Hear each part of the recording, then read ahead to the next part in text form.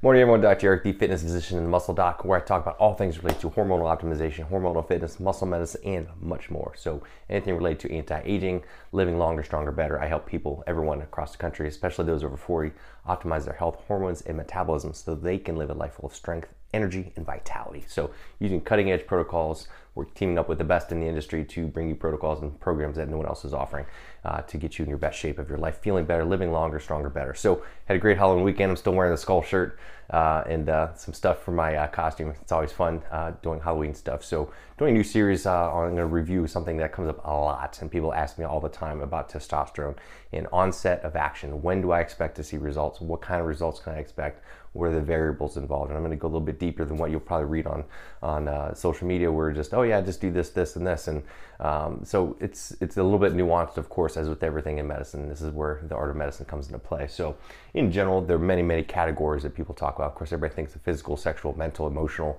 different things. Or you can just break it down into psychosomatic, which is things related to, obviously, somatic meaning the body, and psycho meaning, of course, meaning brain, emotional, mood, etc.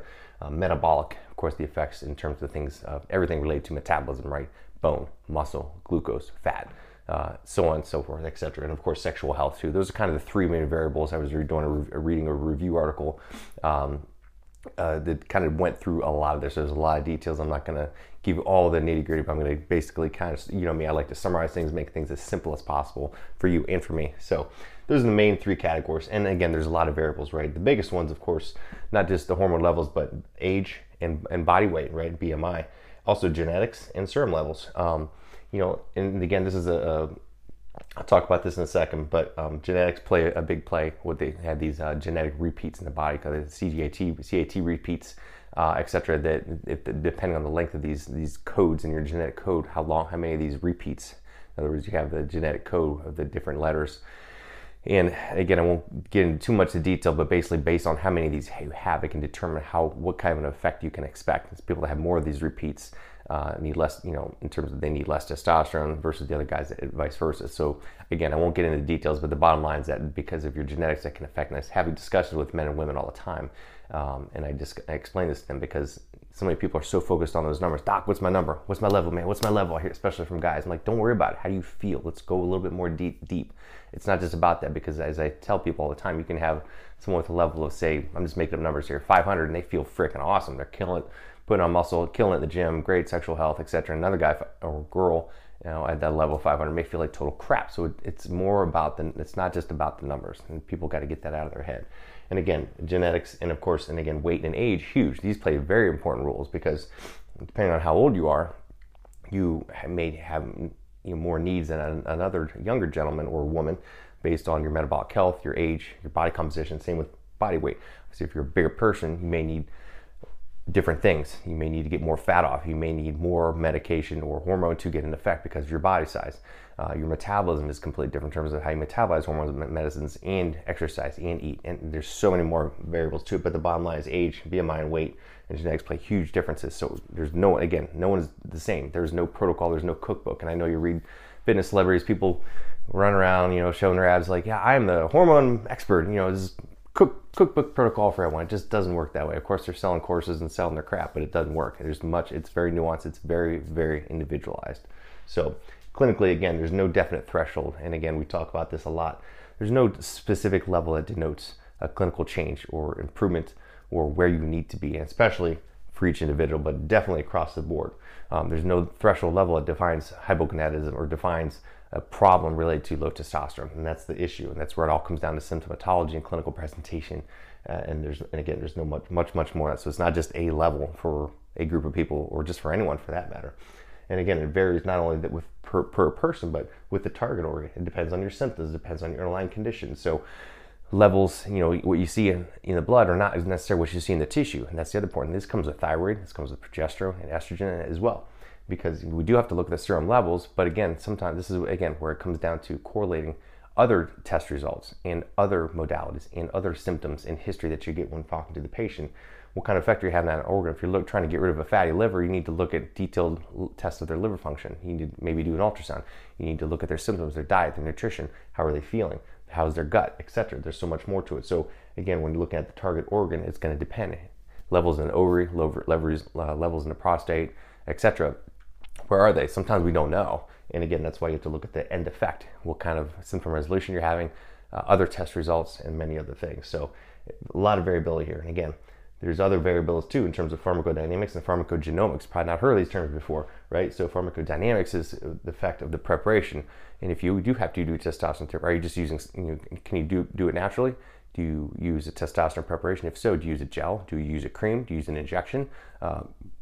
What is that? What are you going to use? And then how do you monitor that? Again, differences amongst every single one of those, and they're all unique. Again, this is how it gets very complex. Pharmacogenomics kind of talked about this. Someone based on the genomics and how they respond to medication, not just testosterone, but any medication that plays a role too. How they respond, how long is the duration of action? Do they need a different dosing protocol? Do they need different variabilities? Does it need to be suspended in a different oil, a different preparation based on their sensitivities or their genomics or allergies, etc.? Again, much more to it.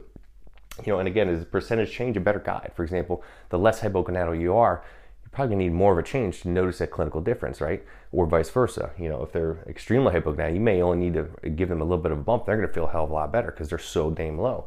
And again, this also plays into the genetic role, right? And someone with a different CAG repeat, they're gonna need a different level than someone without that. And you won't know without trying. But the bottom line is this is where it comes into individual variation. And again, percentage change is a better guide depending on where they're starting.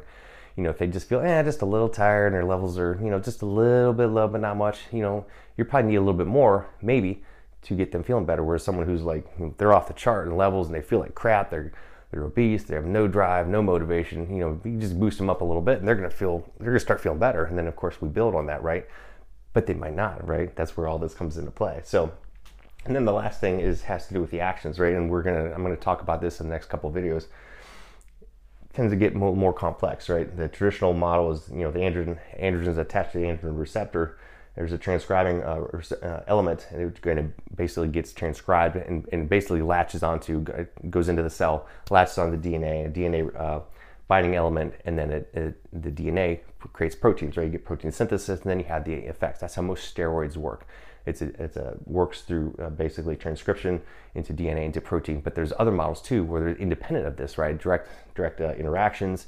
And this is classic for something like ED because there's effects on neuronal integrity, vascular endothelial changes, and then of course there's psychological changes too, mood, neurotransmitters, other things that work outside of this pathway. And so sometimes it's many of these pathways. So that's why it gets a little complex. You can't really determine based on this, right? It has multifactorial effects on the body through different pathways. And that's what makes this kind of fun because you get to see these effects. And some of these effects we still know how it works with testosterone, with estrogen, thyroid.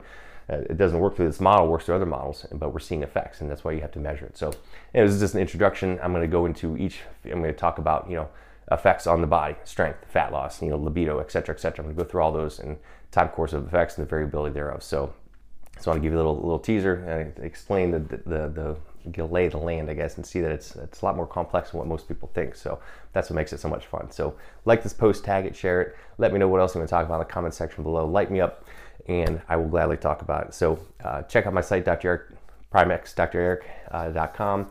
I'm sorry, Dr. Eric. I can't even talk today. I'm so excited. drericprimex.com. I'm all over social media. I'm helping patients with telemedicine all across the country, and I'm going to be launching my cellular nutrition and fitness course in the next week or two.